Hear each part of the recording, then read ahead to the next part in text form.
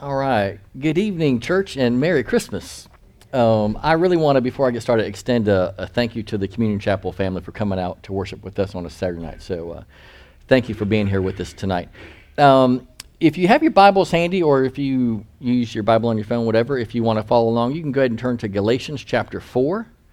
And as you're turning there, I'm going to ask you a question, and this is like time for response back up here, okay? And it's not a trick question. There's not even just one right answer. Okay, there are multiple answers, so if you have an answer, shout it out. The question is this, as you're turning to Galatians 4, why did Jesus come to earth as a baby anyway? To do the will of the Father. To do the will of the Father. Thank you, Mr. C. Who else?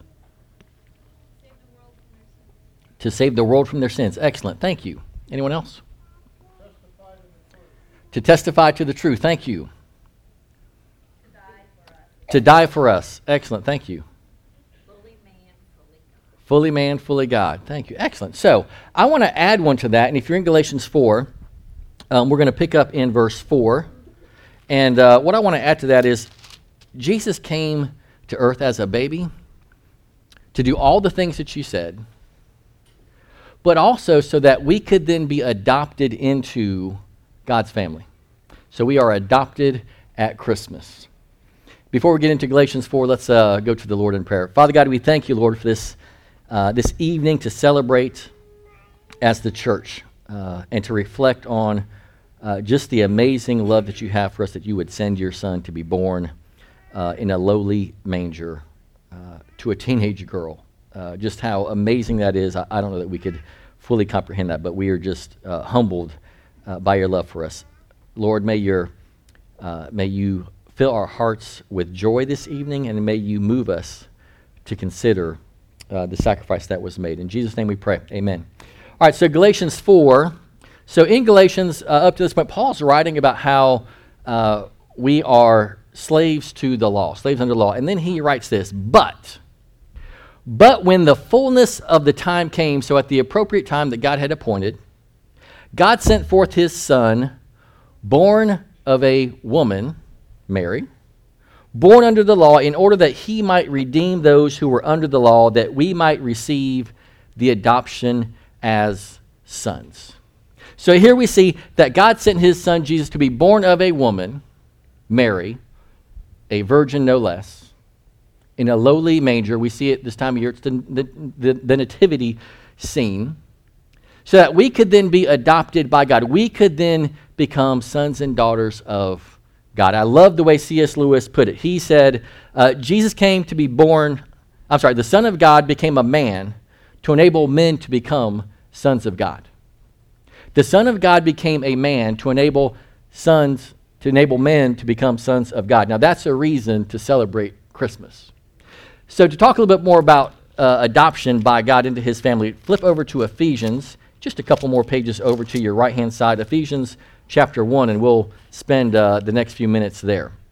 And as you're turning there, I'm going to go ahead and share with you three amazing, beautiful truths about adoption into God's family that come from this passage. Number one, that God chose to adopt us before he even created the world. Number two, that God chose to adopt us not because of what we've done, but because of who he is. And number three, it brings God great joy to adopt us into his family. You with me? All right, so we're in Ephesians chapter 1. We're going to pick up in verse 3. Here we go. Blessed be the God and Father of our Lord Jesus Christ, who has blessed us with every spiritual blessing in the heavenly places in Christ, just as he chose us in him before the foundation of the world, that we should be holy and blameless before him. In love, he predestined us to adoption as sons through Jesus Christ to himself, according to the kind intention of his will, to the praise of the glory of his grace, which he freely bestowed on us in the beloved. In him we have redemption through his blood, the forgiveness of our trespasses, according to the riches of his grace, which he lavished upon us. Amen? So the first truth is that God had a plan to adopt us before he created anything. We saw it in verse 4. Just as he chose us in him before the foundation of the world. And then in verse 5, he predestined us to adoption as sons through Jesus Christ to himself. So God had a plan for adoption that included sending his son to be born of a woman, Mary, some 2,000 years ago. And that's what we're celebrating this weekend.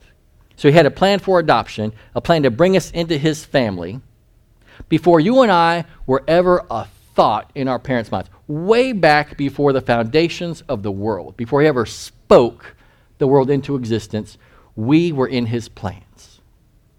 And it's because of that leads us to our second truth, that God chose to adopt us not based on anything that we've done, but absolutely based on who he is. Right? Because if you think about the first truth, that he adopted us, he had a plan to adopt us way back before creation, then that only makes sense that it could not be for anything that we've done. Just based on who he is. Look at verse 6. To the praise of the glory of his grace, which he freely bestowed on us in the beloved. And verse 7, according to the riches of his grace, which he lavished upon us. God is loving, and his grace pours out over us in his plan for adoption. Now, if you're with the Alamo Stone family, you know that Pilar and I just started an adventure a couple weeks ago. We have our first foster daughter in our home, and she's with us tonight. Wendy is sitting right there in the third row on the end with our daughter Gabby. And so we're with an agency that we're fostering kids short term, so they don't need a permanent placement, short term until they're placed back with their family. And so, one of the things I've learned in life is that I believe God gives us earthly relationships to help us better understand spiritual relationships, like our spiritual relationship as a child to our Heavenly Father. So let me talk to that for a minute. So I actually have two earthly fathers. My biological father was married to my mom. They divorced when I was 5, roughly. Then my mom remarried when I was 7, so I grew up with a stepdad. And so as a child to a father here on earth, when I became a Christian at the age of 13 and learned that God was my Heavenly Father, I had some inkling of what that meant to be the child of a father. Right? So I needed to be obedient, respect his authority. Now, if you're with the Alamo Stone family, I had like some father issues, right? So there are definitely some qualities in my earthly dad, my stepdad, that I would not want to attribute to my perfect Heavenly Father. But you see, there's a little foundation that I understand what it means to be the son to a father. Then, in 2001, Pilar and I had our first child, Gabby. Boy, you want to talk about getting some new insight into a father-child relationship. Right? It was an amazing and incredible thought that we created life. We brought a life into this world. So that gave me a really different perspective on the whole son to a Heavenly Father, because prior to that, my only perspective here on earth was as the son to a father. But now I'm the father of a child. And again, God gives us those relationships so we can, I think, better understand and experience his truth. So truths like nothing can separate us from the love of God.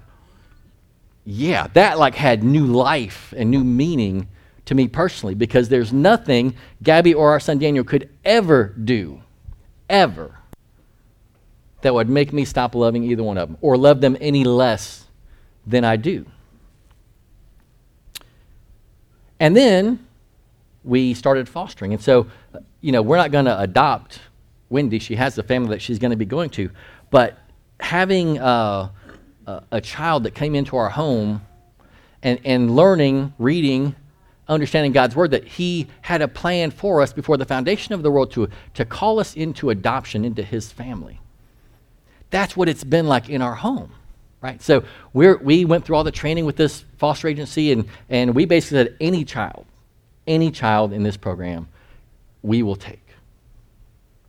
So Wendy came to us on Thursday, December the 8th. And we didn't pick her out. We didn't go to the agency and we didn't line the kids up and go, well, who's the cutest or who's the most talented? No. Wendy became our foster daughter when we met her. And I have to say, we love Wendy as if she is our own. We treat her like she is our own flesh and blood. When we take her shopping, she goes to the same mall, to the same stores as our daughter. When we go out to a restaurant, we might ask for a kids menu for Daniel, but we don't ask for a foster kids menu for Wendy. She eats what we eat. When we eat at home, we don't have a separate room with a dining table for her, or we don't put her in the corner. She eats with us at our table.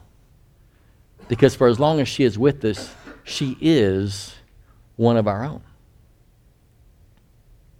It's funny because we got her on Thursday, December 8th, and it was the very next day, actually, that she shared with my wife, Pilar. So Wendy does not speak English. She's Spanish speaking only. So that it's caused a lot of fun, actually, in our home. But she told Pilar the very next, she's not even with us 24 hours. And she said, I'm just amazed at how you have taken me in as one of your own kids. And that's what it's like to be adopted into God's family. He had a plan for us to adopt us in his family way back before we ever existed, to love us as his own, to make us co-heirs with his son. And that is an amazing truth that we should celebrate this Christmas. That God had a plan for adoption before he created the world, not because of what we've done or any talents we have, but simply because of who he is. And the third truth about adoption into God's family is that it brings him great joy. Look at verse 5. He predestined us to adoption as sons through Jesus Christ to himself, according to the kind intention of his will. That phrase, kind intention, can be translated good pleasure. It pleases God to bring us into his family. Do you ever feel like God just must be so inconvenienced with me? He's not. It brings God great joy to have you in his family. He did not bring you into his family begrudgingly. There's never a moment where he regretted his decision to send his son to be born of a woman in a manger to bring you into his family. Never. It brings him great joy that we are his children. I'm going to share some more about our experience with Wendy to hopefully bring that point home for you. You know, my wife, if y'all know my wife, man, she loves kids. And kids love her right back. And if you know my wife, you might know she's Colombian, so her first language is Spanish. So she is like in her sweet spot, having Wendy in our home. And in fact, we were out to dinner with the Rodriguez's earlier this week, and we're sitting in the restaurant, and Wendy and Pilar are over. I think they're looking at some of the food items on the shelves, and Karina says, Pilar is in her element. Absolutely. Like my wife was made for this. Man, it brings her great joy, and it brings us great joy. Like, I speak poquito Spanish. And what's been really fun is that my wife went to Florida for about almost a week. So we have one Spanish-speaking person in our home for almost a week, and that's Wendy, and then you have the rest of us. And I have to tell you, it was never frustrating at any point. If anything, it just added sort of humor and laughter into our home that was, already full of joy. And I have to tell you this quick story. So one of the things that Wendy picked up on is that when we go somewhere in the car, Daniel likes to run to the passenger side and get in the front seat. He wants to ride shotgun. And so every time we would leave, whether we're leaving the house or leaving wherever we're out at, he runs and tries to beat Gabby to the front seat. And then they had this little, kind of play fight to see who's going to sit in the front. And if Gabby wins and she gets there first, then Daniel actually hops on her lap and, he acts like he's not going to move. And so every time they would do that, Wendy would just laugh. She's got this cute little laugh. She would just laugh. And so one day we're leaving the garage, me, Wendy, Gabby and Daniel. And Wendy comes out first, goes around to the side. I'm getting in, and Daniel comes running out. He's got this big grin on his face because he knows what he's doing. And Wendy starts laughing because she knows what Daniel's doing too. So when Daniel comes around to the side and opens the door to get in, Wendy's sitting in the front seat. And she started laughing. So she fits like she is one of our own. That's how it is with us and God being adopted into his family. We are co-heirs with Christ. We are his. We belong to him. But here's the truth about having Wendy as a foster daughter in our home. While there are absolutely joyful moments that I shared with you, here's where the real joy is. It is in freely loving someone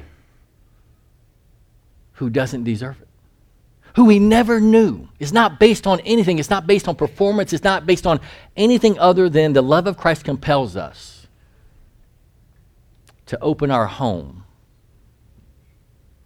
to make her our daughter. That's it. It is lavishing grace on someone with no expectation of anything in return, but getting a reward for sure. And then we were so excited because last night we got a call from the agency, and they said, hey, there's a 17-year-old girl in our program who has a baby, and she's with a family, but they're going on vacation, and they're not taking the child and the baby with them, so we just need a week of respite care. Would you guys? And they couldn't even get the question out. Yes, bring them on. So we were expecting that tomorrow, Christmas Day, we're going to have a teenage mom with her baby with no place to stay come to our home. Then they called us today, this afternoon, right before I left the house to come here. And they said, hey, there was a change in plans. The family decided that they're going to take the girl and her baby with them on their vacation. And so we were a little disappointed. But then they said this, but we have a 15-year-old girl who has a 6-month-old baby. And she doesn't just need respite care. She needs a place to stay until she's united with her family. So this week, I don't know when it's going to be exactly, but this week, as we celebrate the birth of Christ, my family, like God has just blessed us with this amazing gift that we'll be able to bring in a 15-year-old girl and her baby and love them as our own, as God loves us. Again, God gives us these earthly relationships so we can better understand the spiritual relationships that we have with him. We were orphans, slaves to sin, but it's through his son, Jesus Christ, born of a woman, born of a virgin, a teenage girl in a manger, that we can become children of God. And that is worth celebrating, church. But that just leaves us with two questions then. Here's the first one. If you are a child of God, what are you going to do about that? Like that amazing, beautiful truth that God chose you before the foundation of the world, that he had a plan for you, that he would send his son to be born a baby, to live a perfect life, to go to the cross on your behalf,